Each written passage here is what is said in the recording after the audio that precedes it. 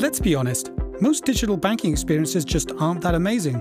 Learn how more than 180 banks worldwide, including Barclays, Deutsche Bank, and BBVA, innovate faster with Strands as their trusted fintech partner.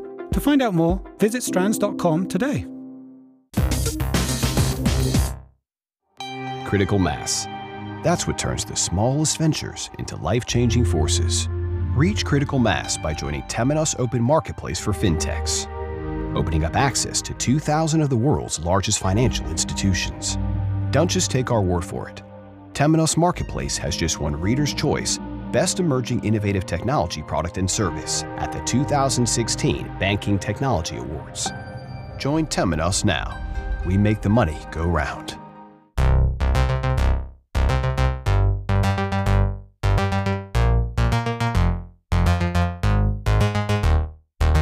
Welcome to FinTech Insider News. We've been downloaded now in 146 countries and are at the top of the business charts in iTunes in the UK, so thank you.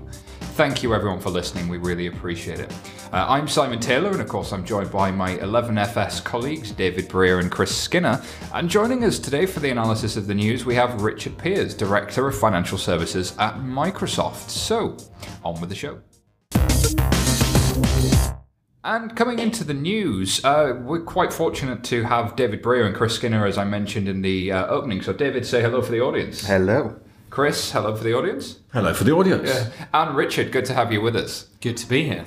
Gents, let's drop into the first news story without wasting any time. And David, there's a story here in the Telegraph that the fintech boom risks fresh bust if left unchecked, warns the Governor of the Bank of England, Mark Carney. Is this what's really going on here? Is he, is there a sensationalist headline? What's happening?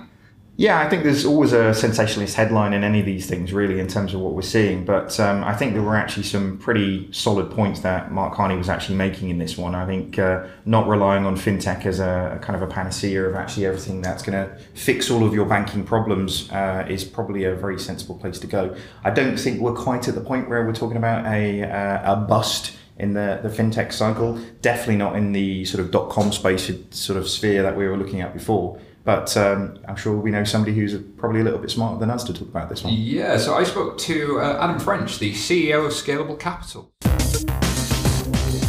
So here I am with Adam from Scalable. Adam, it's nice to have you and the guys at Scalable Capital back on the podcast with us at FinTech Insider. So there's some controversy that's been kicked up by some remarks that the Governor of the Bank of England, Mark Carney, made at a recent event. Can you tell us a little bit more about that, please? Yeah, sure. No, thanks for having me back, Simon, on such short notice onto the show again. So I think that, I think this is probably the best place to kind of clarify exactly what was said in the speech, and it's kind of exactly what we wanted to point out off the back of it.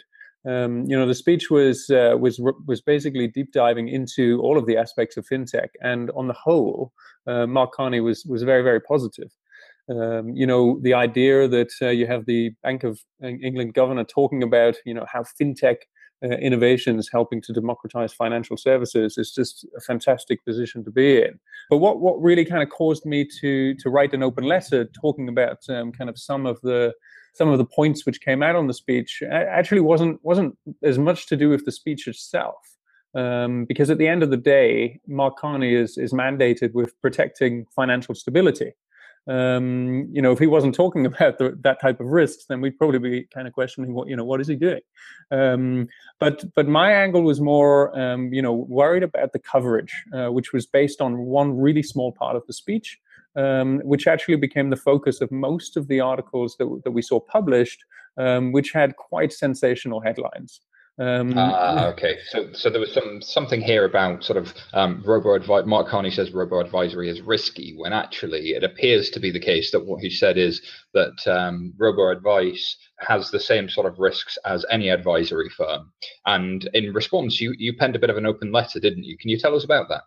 Yeah, of course. So yeah, I think what I would recommend everyone does, and maybe you can attach it to the show notes or so on this, but there's an 11-page document which has the speech on the Bank of England website, which I'd recommend everyone to read because it's a fascinating thing. And obviously off the back of these sensational headlines, I wrote an open response in which my response equally got sensationalized to a certain extent. But the reason why we wrote it was because we really wanted to start a kind of a balanced discussion, in the general public. My concern is, when the public hear the word risk, they completely switch off.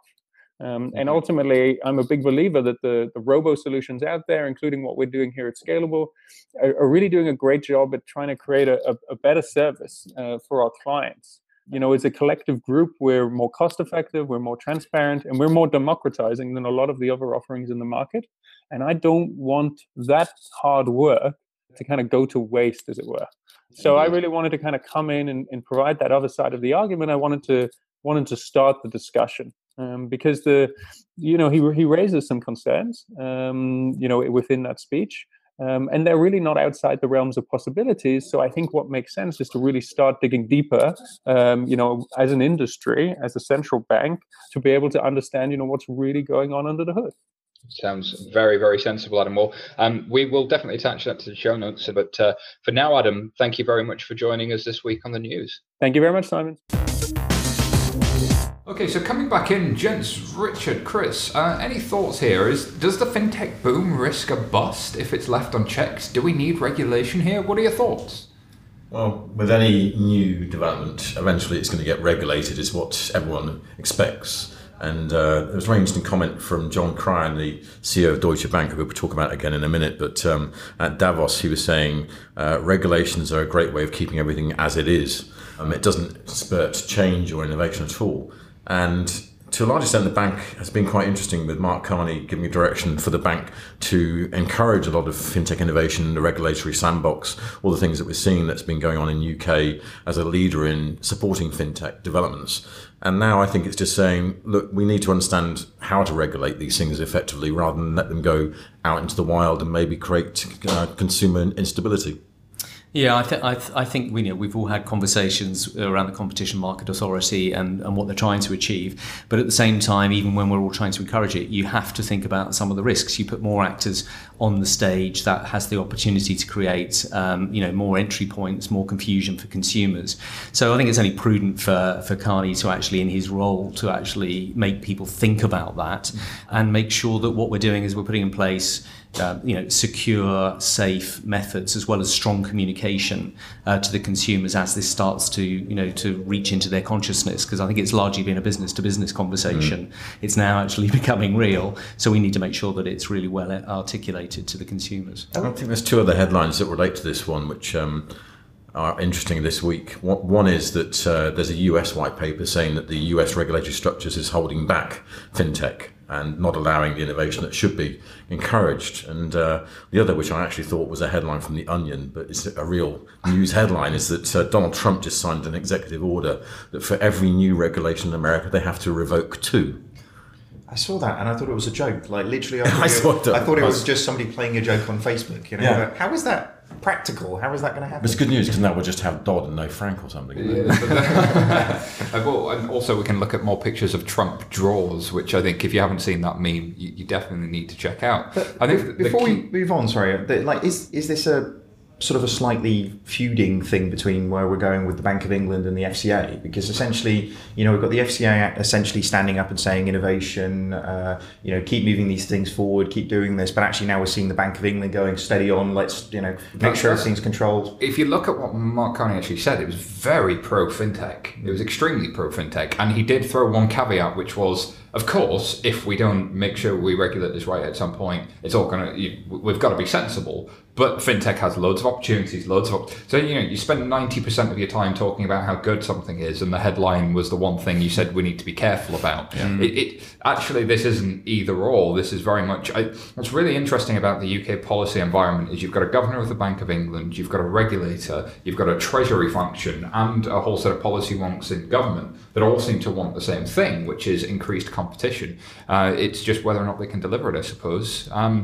Next story up today is one on the BBC, Chris, with your friends at Deutsche Bank being fined by the regulators over money laundering issues. What's the deal here? What's the source of the fine and what's going on?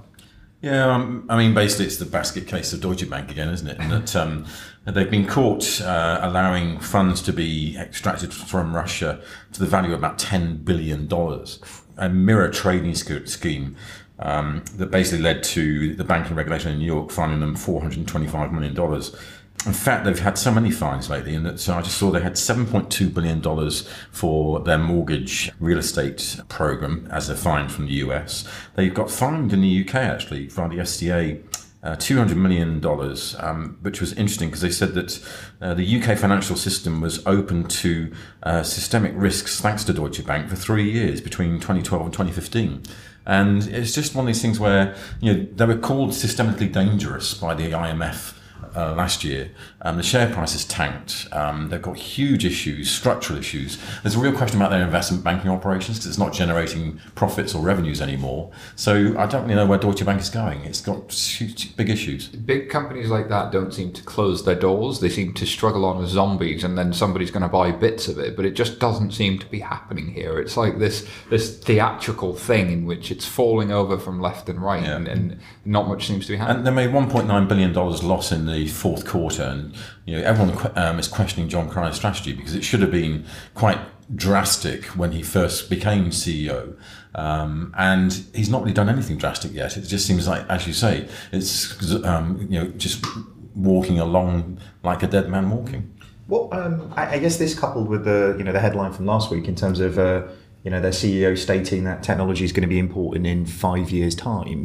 This doesn't spell very good for them at all, does it? Well, it's slightly misinterpreted as a headline because it did make us all laugh, saying that technology is now important and will be priority for the next 5 years. And what he was really saying is that technology is where they can see from a customer relationship viewpoint, from a risk management viewpoint, from an operational viewpoint, where they can get the efficiencies that they need within the bank. And that's where the investments are going to be made. That's a priority. But having said that, they should be saying that 5 years ago, not saying for the next 5 years. And I think people look to technology as this kind of this genie that they rub, and then amazing wishes will be granted from it, and that no skill is required. Whereas actually throwing money at technology isn't the thing you need to do. Throwing skill at technology and having the right people and having the right culture seems eminently important. And I guess, I don't know, Richard, you see this at Microsoft a lot. You've got the Azure platform. You've got things there that have been, as an organization, I'd say Microsoft is one that has really transformed itself in the last 10 years in terms of being a software company into more of a cloud-based sort of company. Helps to get the right new CEO. Well, I mean, I think that this is actually a really interesting story that the banks come to us for now, because they're sort of saying, well, the born in the cloud companies are really good and we really like what they're doing, but they are born in the cloud. Whereas you are a bit older, Microsoft. You're 40 odd years old. You've had to go through a transformation, and that isn't just a technology transformation. It is, as you say, a business model. It's people, process, technology and culture, importantly.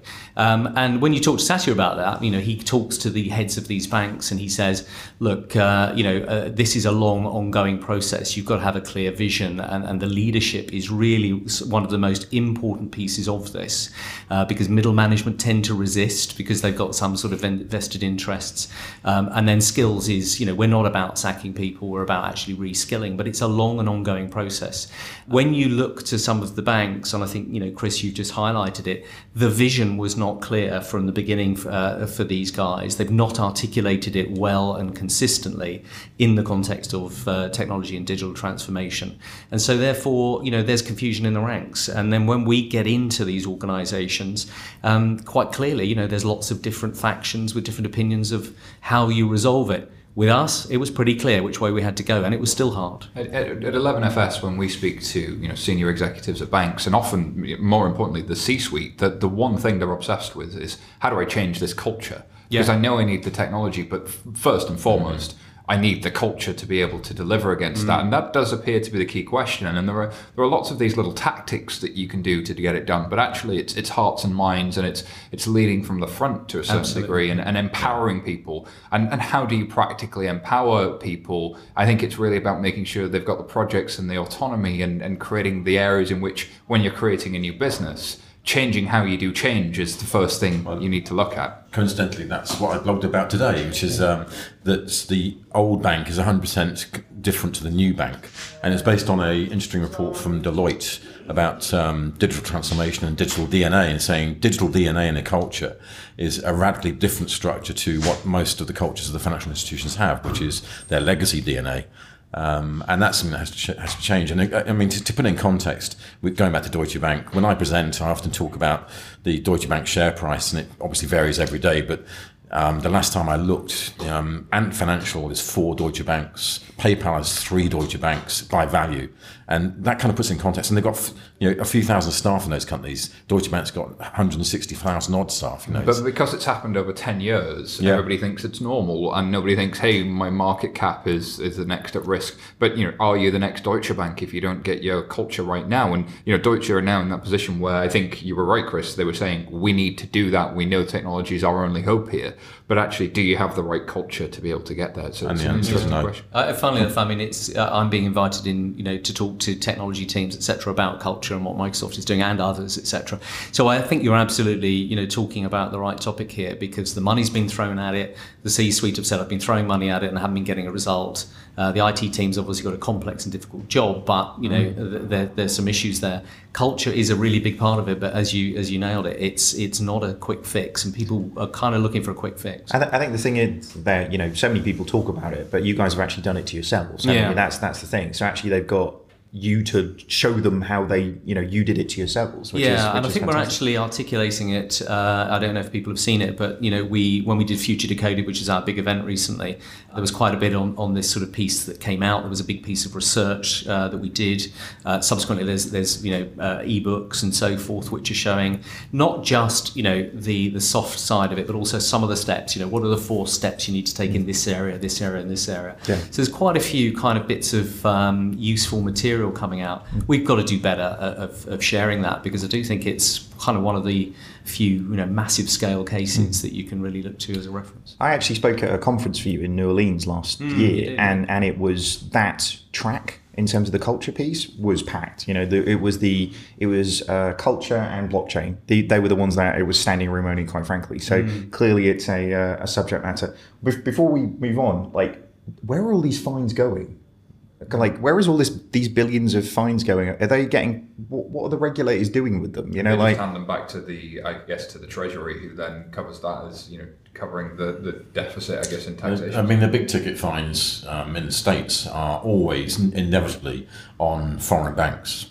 There are some big fines on domestic banks, but it tends to be it's used as a political tool for obvious reasons. So all the money laundering fines that have been of size, like BNP Paribas, HSBC, have always been on foreign banks. Not one domestic bank has had a big fine sanction over money laundering in the US, even though they've all been culpable of the same tricks. What they have been fined for is mortgage foreclosures, and that's because that's domestically a good political vote winning way to say, look, we fine the banks for being naughty and throwing people out of their homes before they should have done. So if the big banks are being naughty, there's an article here about in Yahoo Finance saying the Neo and Challenger Bank customer base is going to grow by 50.6% compound annual growth. Off a very small base, though. Exactly. By 2020. Yeah, but off a very small base. But let's say they've got maybe 500,000 or so in Europe, the UK, maybe. You top them all up, maybe less. Chris is giving me a funny face, maybe 200,000.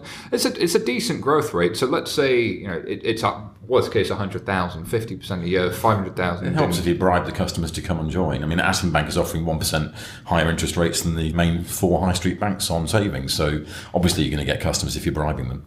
But I take the point seriously. I'm being a bit glib. We might have said once upon a time, mobile phones, there are not many of those around at the moment, and look what happened. So you must never be complacent. There are lots of challenger banks. Some of them I'm amazed about the sort of legacy technology that they've built themselves on, and they're only going to be next year's legacy themselves. But some of them are doing some stunning stuff, and I think that they're cracking their customer propositions. They're building their products. They're not quite, they haven't broken the mold yet, so therefore they're not really breakout. But that, I think, they've set themselves the baseline to do that. So those numbers, may be radically greater, but it may take a little bit longer. And what I will say with Atom is that although at the moment we haven't seen the differentiated bank model coming out of Atom, it may well come out, because they just announced that they've raised a further £100 million of funding, which is £235 million so far, another £100 million by the end of next year, followed by an IPO. I mean, I think they will get there, some of these. new startups, but there's just too many of them, and I don't But see how they can that's the differentiate. way of the world, though, isn't it? You always get a sort of a massive blossom after the rains in the desert kind of thing, and then 5 minutes later there's only a couple left, and that's how it always is. In the 1930s, there were a couple of thousand car companies. By the 1950s, there were 7 in the US. That will happen inevitably. We go through these cycles. But I guess that type of growth, though, like just looking at a Monzo, actually for Monzo, have got 100,000. So in that type of growth would be, about 800,000.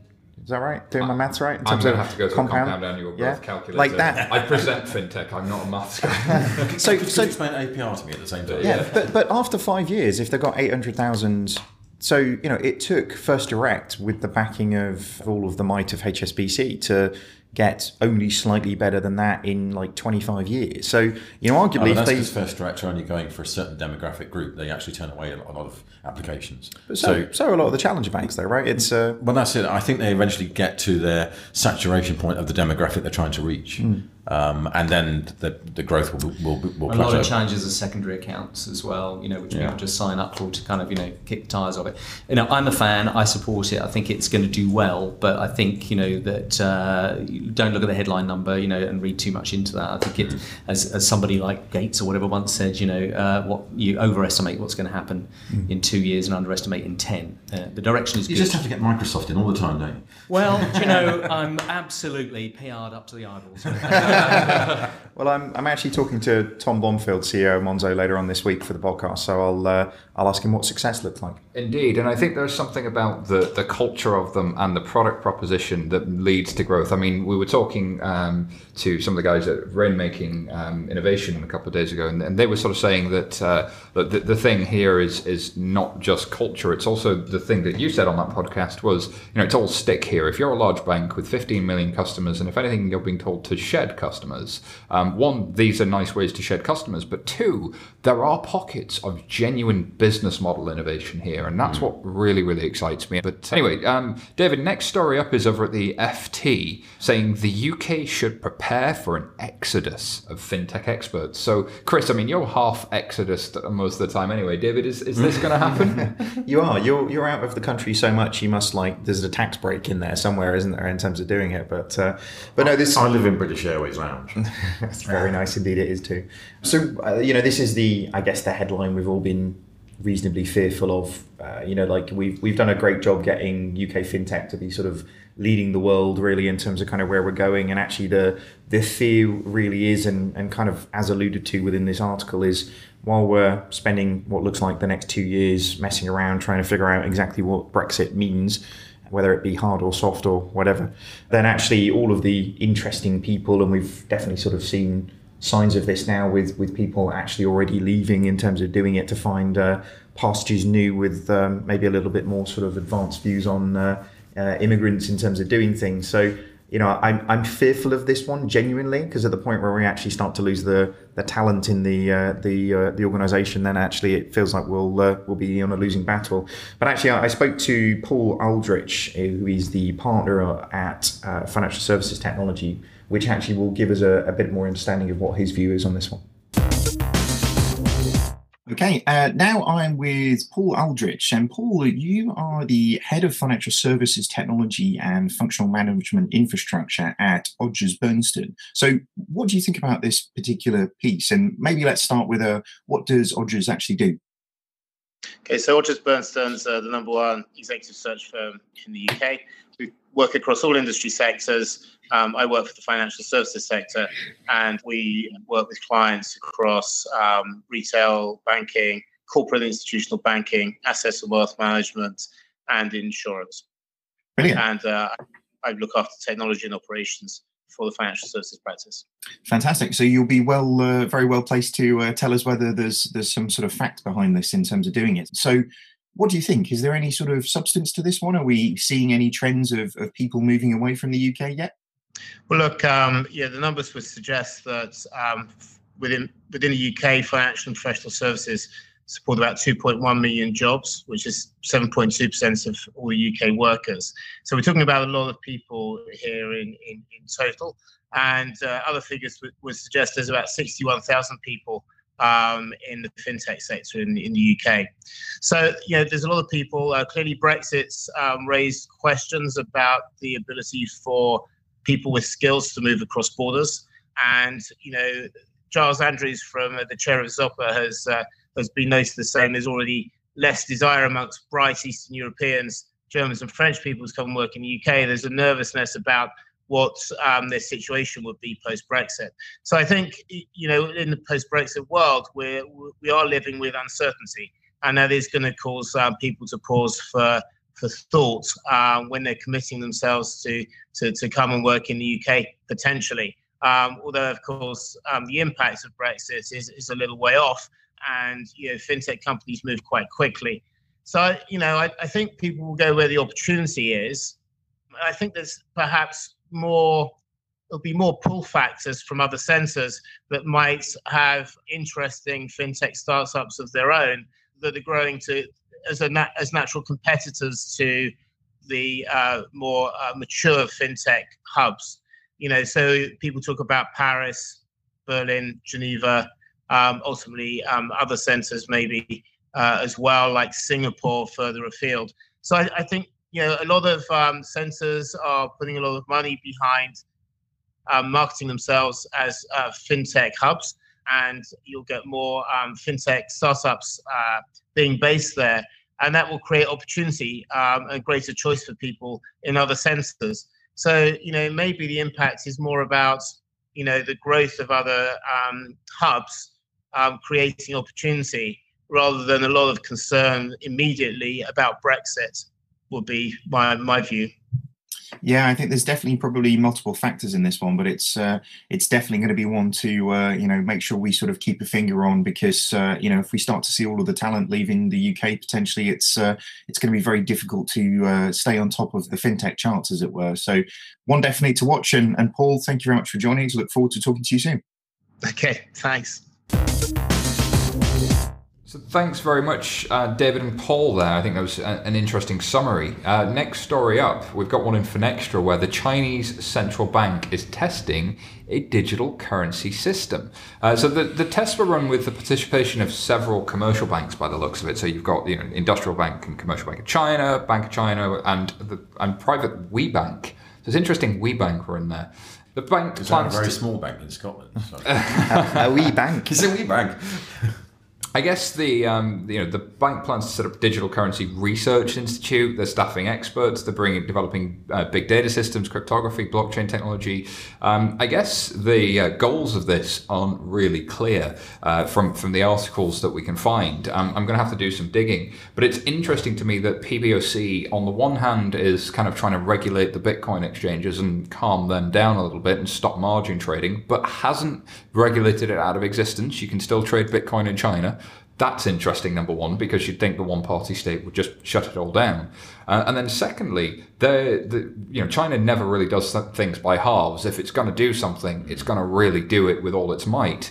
And we've seen some really interesting things from the Bank of England around central bank issued digital currency. The Canadian banks and the Canadian commercial banks all got together and tested a digital currency. Both the Bundesbank and the Belgian bank, the Swiss central bank, the central banks of the world have really kind of been captivated by this idea. It may not happen immediately, but actually, if they're all charging in one direction, there's either groupthink going on amongst the central banks, or there is a lot of peer-reviewed academic work going on. And from what I can see, it's the latter.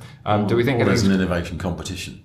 Yeah. Which is that the Swedish are saying they'll be the first to have a e-currency, the e-krona, because they were the first to have a paper currency in the 17th century.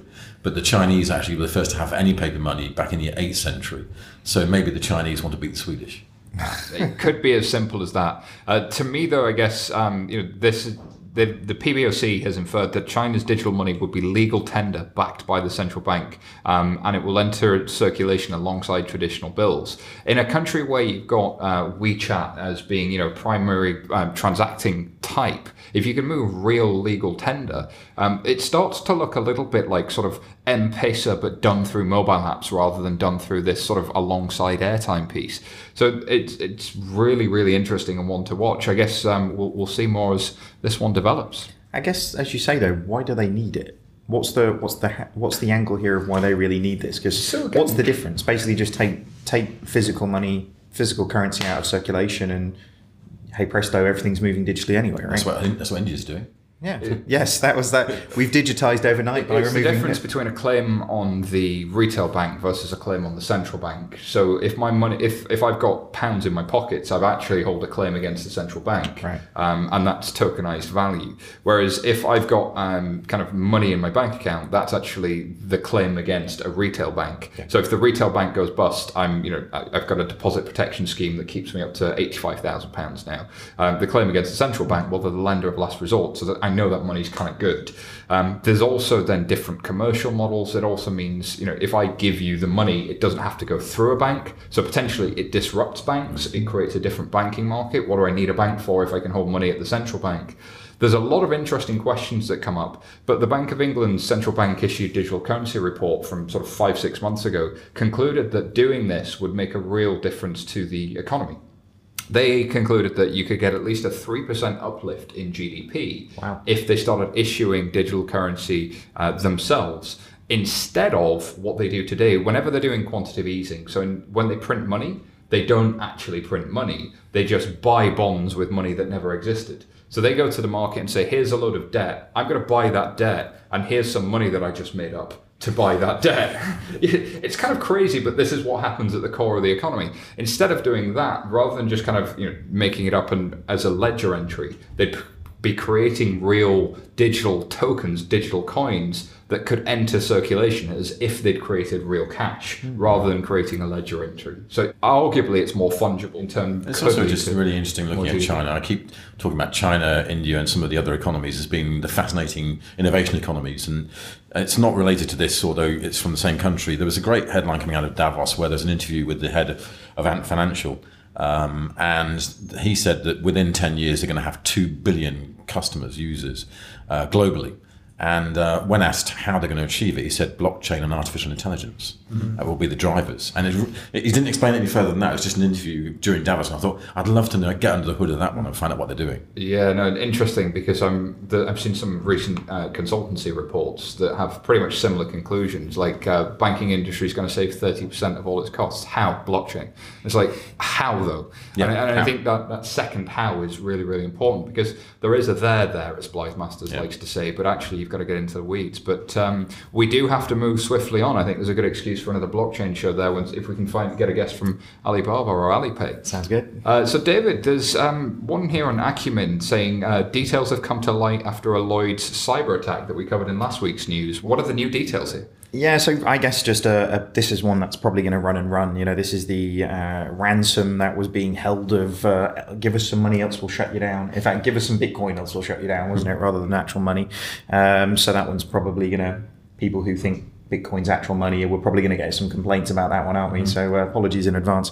But this is actually looking at what is going on now. So we've seen GCHQ. So they've called in the big boys. They've got the National Cyber Security Centre into Lloyd's to give them some advice about what they should be doing and actually how they should be handling this. So clearly they're taking it very, very seriously. We haven't got any more details specifically from Lloyd's, but actually we did call in Neera Jones. So Neera is the partner at Global Cyber Alliance to give us a bit more information about what she thinks Lloyd's will be going through. So Neera Jones, thank you very much for joining. You're the non-executive director at Cognisec. We've got you on to talk to us a little bit about what you feel maybe the Lloyd's Banking Group guys will be going through at this stage. Obviously, with all of the ransom that they've been put under in terms of the hack that took place, really to get your insights in terms of where they're going. So what do you feel about this scenario in terms of what they're doing, and really what do you think Lloyd's Banking Group should do? Well, first of all, each time a large bank gets under scrutiny by the media because of some sort of cyber attack, whatever that may be, it will obviously make the news because we like having go at banks. So in this particular instance, it's a DDoS attack. Very, very little detail has actually been released on this attack to this time. I mean, we do know that they are working with law enforcement agencies on this to find out the perpetrators. And, there are lots of investigative journalists that have been looked into this, and it seems to point to some cyber criminals. Attribution is already very difficult when you look at cybercrime, that actually noticed that some of the websites of Lloyds Banking Group were vulnerable to attack, allegedly. So I don't know that for sure. And therefore, they wanted to point the finger out and launch a DDoS attack against them, which lasted a couple of days, I think. That in itself is not surprising, because we have seen DDoS attacks since last year. We saw the biggest one on Brian Krebs, harnessing, many things on the Internet of Things to actually perpetrate the attack. But first and foremost, DDoS and ransomware in 2017 are going to be big news, because it's so much easier nowadays to do these things. Cyber criminals are so much more organized, and it's very easy. You have cybercrime as a service now, and you can just hire those services to actually perpetrate those attacks. Now, going back to Lloyds, what are they going through? Well, they're obviously going through a PR nightmare, because you don't want that kind of headlines, and everyone likes to have a bash at Lloyds. But what would be the actual outcome of it outside of the PR nightmare? Well, not much, because let's not forget, banks actually have the resources and the capabilities to protect themselves.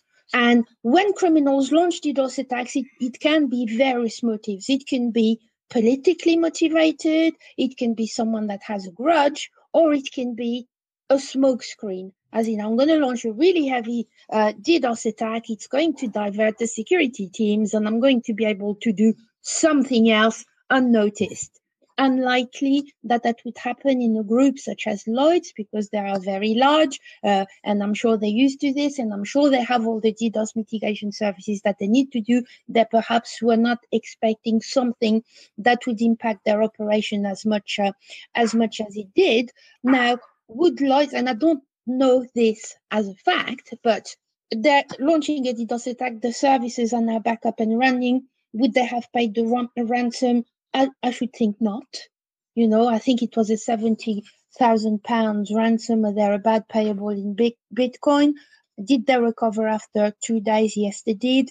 Did they lose a bit of customer goodwill? Yes, they did during the 2 days. Will they recover? Absolutely yes. People are not very, very soon going to change their banks straight away because somebody suffered a DDoS attack. It's an interesting one, isn't it? There's always the adage of don't negotiate with the ransoms that are being put in place with you. But I guess for £70,000, actually, that's pretty cheap for consultancy space. I've spoken to many sort of executives within banks that would actually see that as a pretty good trade. Lots of them see cybersecurity particularly as a bit of an arms race they can never win. This is something that, however much they invest in people within internally of the organization, there's always going to be more advanced people externally to the banks to actually make these things happen. And you're absolutely right, David, because really funny, I'm sure you've seen in the news a couple of days ago that Austrian luxury hotel that got attacked by ransomware, and obviously the media said and hotel guests were locked in and out of their rooms. They weren't. It's just, the overall system was affected, and they were asked to pay a ransom. Now, aside of what the news reported, which was quite wrong, yes, there was an attack, and then, they had to revert to manual processes and so on and so forth, so they were fixing it. And yes, there was ransomware, but what to me brought it home, to your point, is that the hotel director said, oh, it was just a normal cyber attack. And that's where we're at now. Cyber attacks are absolutely normal. So therefore, to your point, it's not a catastrophe to suffer a cyber attack, or it need not be a catastrophe. It's how you respond to it. I completely agree with that. I think, cyber is definitely just becoming a kind of a point of expectation of doing business. And I guess for this one, with regards to what happens with Lloyds, and like you said, this is definitely not going to be the last one of these we see. We'll definitely just have to keep an eye on it and see where we go. So thanks very much for joining us today, and look forward to having you back on FinTech Insider soon. You're very welcome. Thank you very much, Nira, and thank you, David. So next story here is one on the BBC saying the savings protection limit has been increased. I spoke to Dominic Lindley, who's the policy director at New City Agenda. I'm here with Dominic Lindley, the Director of Policy at New City Agenda, and today we're going to talk a little bit about the saving protection limit being raised. A couple of articles covered this in the past few days. I have one here from the BBC. Dominic, start out by telling me a little bit about sort of what is the savings protection limit, first and foremost. Well, the savings protection limit highlights how much of your money is protected in the event that a bank or other provider would go bust. And the changes come about because when the UK signed up to the European Deposit Guarantee Scheme Directive, we agreed a harmonised limit of €100,000 across the whole of Europe. And then because the sterling exchange rate keeps changing, the limit originally was 85,000, then it went back down to 75,000, and now it's going back up to 85,000.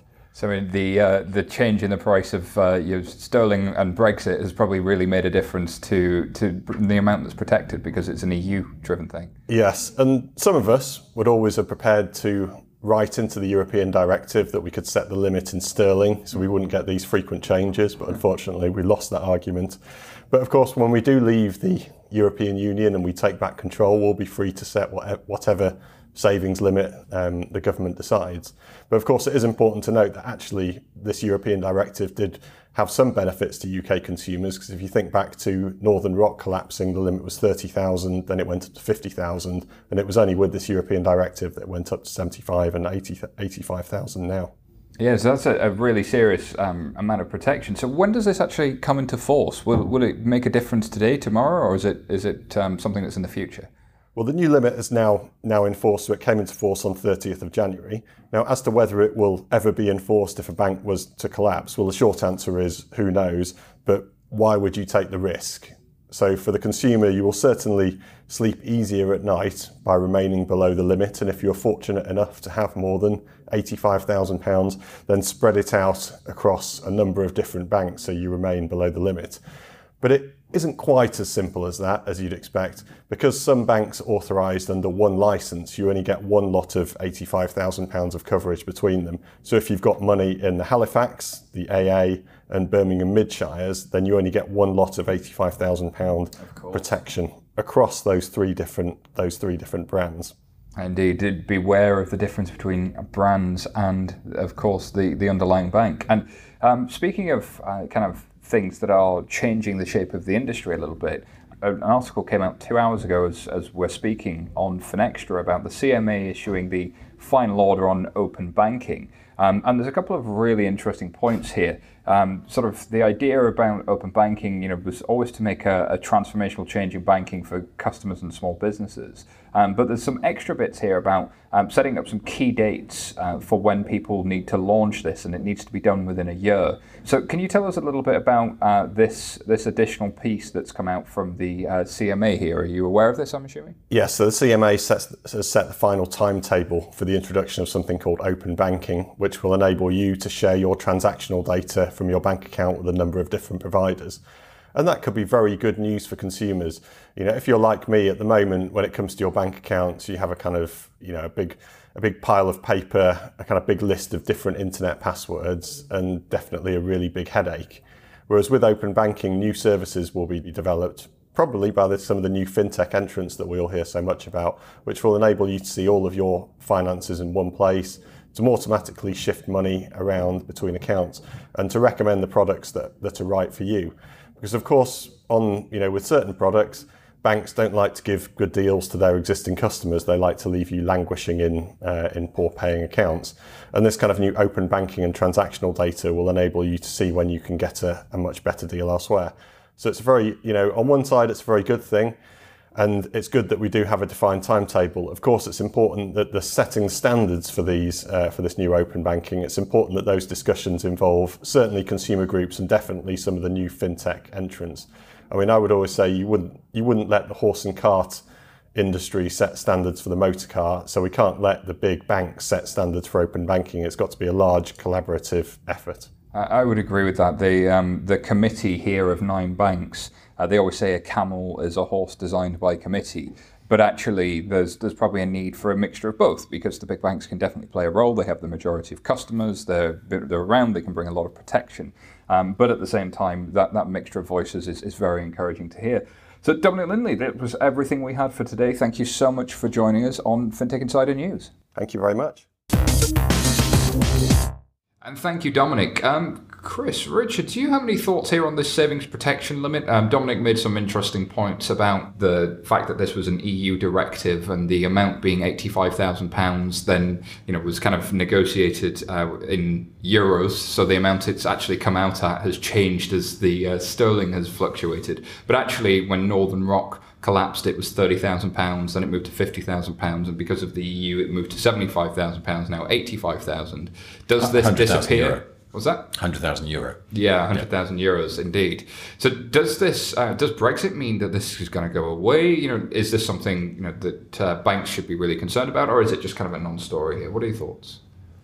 Go away in terms of a protection scheme at all, do you mean? Yeah, I don't think so. I do quite a lot of work with the Financial Services Compensation Scheme, and they're very much wedded to everything that the scheme will provide in this regard, and in fact increasing everything that they can do to scale up should there ever be any issues, in terms of their customer service capability, their branding and communication that they do, so that everybody, you go to any website and you'll see their logos around, so people feel reassured. And my sense is it's a strange world, but that this is not going away anytime soon. It's a key part of the trust within the banking system. We did an event with Lord King recently, and he emphasised the whole thing is based on trust. How could you take this big pillar away? Yeah, and that's the funny thing that people say in banking, that customers trust our brand. They don't trust their brand at all. They trust the fact that they'll get their money back because they're licensed and regulated. But I guess everybody's going to be licensed and regulated, right? Atom will be under the same sort of, pieces here as anybody will, really, won't they? So the Atoms, the Monzos are everybody, £85,000 is £85,000. But that's the reason why you need about £20 million to launch a bank, because you've got to have that as a capital base just to cover the exposures. In fact, it's really interesting, again, I think it was last week at Paris FinTech Forum that I was at, where Matthias Kroner said it shows how venture capitalists really don't understand banking, because one of them came up to him and in the third meeting talking about the funding round and said, just explain something to me, you've got so many customer deposits, why do you need more investment? Yeah. I think that these protections are crucially important, but it does speak to the chasm between an investor community that is used to a scalable platform business and a financial services community that is heavily regulated. Yeah. And I think that because regulation can be used as a excuse not to do things or create inertia, but it's also very real and does protect people in real ways. And I have a lot of sympathy. The regulatory piece is the reason why it's a capital-intensive business doing banking. And that is, in many ways, the barrier for most new entrants, that they don't have the pockets deep enough to get into the banking business, because it is a high cost to run a bank. Very true, very true. And next story up, Chris, we have one here on Finextra where the Competition Markets Authority has issued their final order on open banking, talking about specific timelines things need to be delivered in, talking about involving fintechs a lot more. Do you have any thoughts here? Yeah, I think the authority in the UK is becoming a little bit Germanic in saying that you will do this by the end of next year. It's like it has to be done within a year, and the banks are already on the case. A lot of them talking about open banking initiative, what they're developing and enabling. I've seen quite a few panels talking about it, but having said that, I do wonder if it's just talking about it a little bit, and that creating a completely open marketplace structure when you're a Lloyds or an RBS, where there's huge amounts of siphoned legacy merger and acquisition back office compendium of systems that don't have any internet relationship, is going to be quite a challenge, I think. Sorry, we're doing a huge amount on this topic, as you would imagine, and I think it varies enormously, because you've got those things which are kind of experimentation end. If you look at the Royal Bank of Scotland Bank of APIs, which is really just for them to engage with the fintech community, hackathons and so forth. So it kind of just stubs out, doesn't really get into the back office systems, but that's a great piece of experimentation, which they're learning a lot from. And we're always saying, be agile, do innovative, fail and fail fast kind of thing. So they're doing work there. At the same time, these people are still doing a lot of hardcore work to try and wrap up the legacy system, and then obviously bring those two elements together. So I think although it doesn't seem like the jigsaw is forming a full picture, actually the edges are in and they're moving to the middle. So a lot of startups we talk to and a lot of fintechs we talk about achieving continuous integration. Rich, I guess you're familiar with this term and you must be aware of it at Microsoft and the things you do. Talk to me about how that's different from an IT culture perspective to be continuously integrating versus like doing change that is, sort of military planned and out in front and that sort of stuff. What does continuous integration mean to you? Well, I think, when you talk to, we have some great guys who are far better at articulating this than I, that talk about DevOps, and they talk about what they had to do to change their mentality. And as you say, they used to sit down, they used to plan out the features of Windows or something, and it was going to be the next release was in 3 years' time, and they would, work out what they were going to do in terms of documentation and coding and testing and everything else. And then now it's kind of stands on its head. It's a service. It's there. It's continuously being updated, and it actually has. You have to turn to instrumentation much more. You have to be able to really look at the signals, analyze the signals, and then actually respond to the features that are being used the most or that are causing the most problems. And you have to sort of have this much more, agile way of diving into the way that you build and respond to the code that you've put out there. You can't do quite as much of the testing, you can't do as much of the documentation. Now, I think there are challenges with that, and we've actually sort of picked up on a lot of those latter points, and now we're automating a lot of that. That's where artificial intelligence, is actually coming to bear into the way of doing dev and test. But it is huge. I mean, there were people who were writing, blogs about how, this was the end of the world, that we were changing. But, clearly it's the only way to go forward.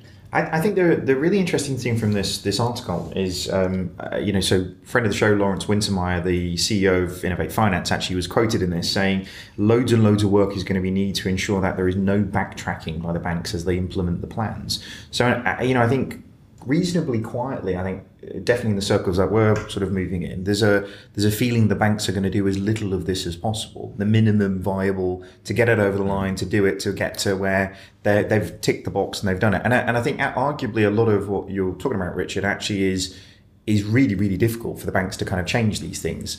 With all of the kind of PSD2 angles in terms of what we're doing, we love to kind of see the art of the potential, but they're so busy spending time to keep their head above the water to meet what they have to do. That seems like a real limiting factor. They do sort of say, you're telling me about climate change when my house is on fire. Exactly, So it's kind of, it's about the order of the problem.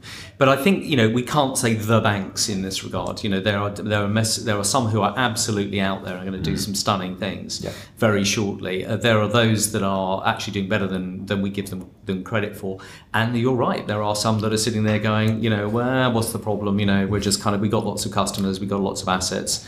It's all just, FUD. It's also in the UK context quite interesting that, like the Savings Protection Scheme with the EU, this is our PSD2 interpretation into the UK markets. And what tends to happen is that UK wants to always be the best of the best in terms of how we do and implement these things from a financial markets perspective. And when we say the banks, and to a large extent, they actually do things better sometimes than we expect. And a great example was the faster payment scheme, because the regulator said you've got to get rid of 3-day, 4-day floats and do this in 24 hours. And they said, we'll do it in 2 minutes. It's like, so sometimes they actually do it far better than expected. And it'll be interesting to see what comes out of the open banking project in terms of, as you're saying, Richard, some banks will really push the envelope, particularly someone like Barclays, for example, who like to pride themselves of being innovative with technology, whilst others will have to pull the socks up. Yeah, and I think, we do with a UK view, we can be a little myopic, because I know we all travel. You go to Poland and places like that, because of their legacy, at the end of communism, they're in a different place, and they are able to actually move forward much more rapidly. And then you see things like ING with Volt cutting across into the UK retail market. This wakes people up. They go, hang on a minute, what's happening here? So you're seeing sort of changings of the world order, and we shouldn't be so. Indeed, and the Nordic banks as well seem really, really innovative on this. The Nordics generally are tremendously innovative and worth looking at. And there's a lot that if you're sitting in a large retail bank in the UK, that you can learn from just sort of having a look at the recent press releases from Nordics or Eastern European banks or some of the Dutch banks, for example. There's a lot of innovation coming from those areas that really make sense and could actually help with some of the practical issues, which is, I think the primary practical issue we here at 11FS hear from senior execs looking at APIs is, okay, we think we can do all of the stuff we need to do technically to be PSD2 compliant to meet CMA, but actually, what are the business models we need to be able to take advantage of this new market? Like, we don't want to be just the victim of this. We want to have new opportunities. Can we do marketplace banking? Can we sell other people's products? Can we start to serve markets in new ways? Can we start to look at new subscription models? Can we make money from data? All these sorts of things. It's great at last that we're having that conversation, because I've been saying for a long time, that it's such a defensive conversation that we've been having for so long, and we need to get on the offense. If you think of every other industry, being transformed, there are winners out of it. Well, why can't the banks be winners? Why can't they take on this? And I think they are now. That's the debate. They're looking at Internet of Things and sensors and streaming that in, being able to actually do things with that, which creates new value chains, new service models for their customers and for their customers' customers. So I think that debate is happening now, and it's been a long time coming, but maybe that's just the order of things. No, it's certainly a great deal of opportunity out there. You just got to know where to look and who to speak to. So, Chris, last story up today. There's one in the Telegraph. It says, asking which country is the most corrupt in the world and where does Britain rank? Well, apparently Britain's shiny with our honesty. But having said that, we are the capital of money laundering and tax avoidance. So it's kind of a balance there. Obviously, a lot of countries that you'd expect are low on the list, and you may remember, I think it was the middle of last year, that there was a faux pas when the sort of heads of government from Nigeria were over here, and David Cameron made some comment around how corrupt they were, which they protested that they weren't that corrupt compared to others. And when you look at this list, it's an interesting view, and I like the idea that Britain, America, and certain other countries are not corrupt, but it depends how you define corruption. Absolutely, you can choose your own definition of these things, can't you? Yeah, there's two great books actually, which I just referenced: Debt and Treasure Islands. And Debt is all about how, through the centuries, the developed countries have kept the emerging countries in poverty through different schemes. And that's the way in which it keeps the world order the way the developed countries want it. And Treasure Islands is all about how money washes through different sort of structures, and we have one, and the Americans have one of the best structures for getting money through different countries as tax avoidance schemes, which is why the Caymans, the British Virgin Islands, and all those appear in some of the discussions around those schemes. Interesting. I think this is where we will hope blockchain will be, really important. If you look at sort of, the climate change agreement, if that still presses ahead, which we will hope it will, then China, $23 trillion or something, it's actually got to raise to move from a brown economy to a green economy. So they've got to go to the markets for that kind of money. So you need something like a green bond market to be created, which is very nascent at the moment. Now that is the sort of thing that needs to be built on blockchain, because if you want me to put my pension fund into something which is going to end up in China, I need to know what the provenance of that whole value chain is.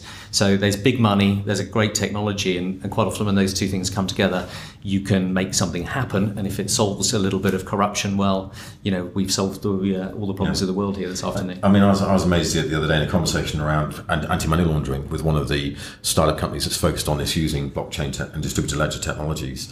And the guy who's one of the co-founders is formerly the head of global anti-money laundering and compliance for RBS, and said to me that 98% of money laundering is not actually tracked or traced. Only 2% is caught in the system. And I'm going, that's staggering, considering how much we talk about anti-money laundering schemes and structures. $1.6 trillion washes through the system every year, untracked and untraced. And they're saying, in terms of this startup, that 90% could be caught if we caught it on blockchain transaction ledgers rather than through the current system. And wrap it in artificial intelligence as well to get outside of the way that you can. So I used exactly those stats on stage when I was invited by the ECB to give a talk at their Into the Future conference, and I was quite glad that the ECB, who have historically been very anti-Bitcoin, heard the message that, hey, actually, as much as I wouldn't advocate for Bitcoin being the currency for the world just yet, or maybe ever, the technology it uses, it's remarkably simple to spot money laundering on it. And actually, like, you were worried about money laundering being worse on this. Actually, money laundering in the existing system is horrendous. You're catching 2% of 1.6 trillion in there, whereas on Bitcoin, it's trivial to spot it. Now, you might not catch and enforce all of it, but you can spot it very easily with a score chain or a Chainalysis or any of these sorts of companies. And a good example of that discussion earlier around Deutsche Bank is that the FCA's fine was because they weren't doing the right checks on customers when they onboarded them. And equally, when the FCA, or the FSA as it was then, did an analysis of all the banks in the UK about 5 years ago, they found that 75% weren't doing appropriate onboarding checks because they just don't have the systems and structures in place to do it. And I think if you're in a bank, you're in a position in which you are reliant on other banks for a payment. So it goes from you to another bank, to another bank, to another bank, and you can't see inside those organizations. You have to rely on some other bank to have their controls in place, and you could get fined really bad. Like, the banks, don't have it easy here. I don't wish to apologize for them entirely, but like, that's not an easy thing to do, just the way the system's set up, and most of the world's capital flows through it. So there's actually a real business case in terms of, if you don't want to get fined anymore for these like money laundering things, you need to look at this tech a lot closer. I think. Absolutely. But if you look at the clearing banks in London, I mean, you've got a lot of pinch points there that if you did proper work and analysis, you could see a lot of what's going on. And I think the problem is the processes are written as sort of decision trees and so forth. And because I know they keep them very secret, but if you can crack that code, then basically you know how to work around it. But if you talk about machine learning, artificial intelligence, deep learning, neural networks, you've got some challenges for sure, but you've also got a huge opportunity to catch this stuff. Cool. Well, we came joint 10th. We are trending towards becoming more trustworthy as time goes on. So I think bottom of the charts on this one was Somalia. So if you can introduce blockchain for Somalian pirates, then that would do us some real good. And just make sure that they couldn't visit America. And on that point, a lot of banks had to pull out of offering Somalian transactions and currencies, and there was a real kind of impact in terms of financial inclusion because people couldn't send remittances there. The financial inclusion and the human cost of not getting AML fin crime right is really significant. So by all means, not only do you avoid fines, you're also doing the right thing by really looking at that technology. I'm surprised it's not a higher thing up the list for most banks. Well, this is where M-Pesa and sort of it came in to circumvent the fact that so many people were unbanked. So it was all airtime based. People circumvent these things if they can't get the money. Indeed. Fantastic. Well, that was everything with the news this week. Thank you very much for listening, everyone. If you like what you heard, subscribe to our podcast, and please leave us a review on iTunes. We love reading those reviews, and check out our website 11fs.co.uk if you want to learn more about what we and the team do. That's all for now. Until next week.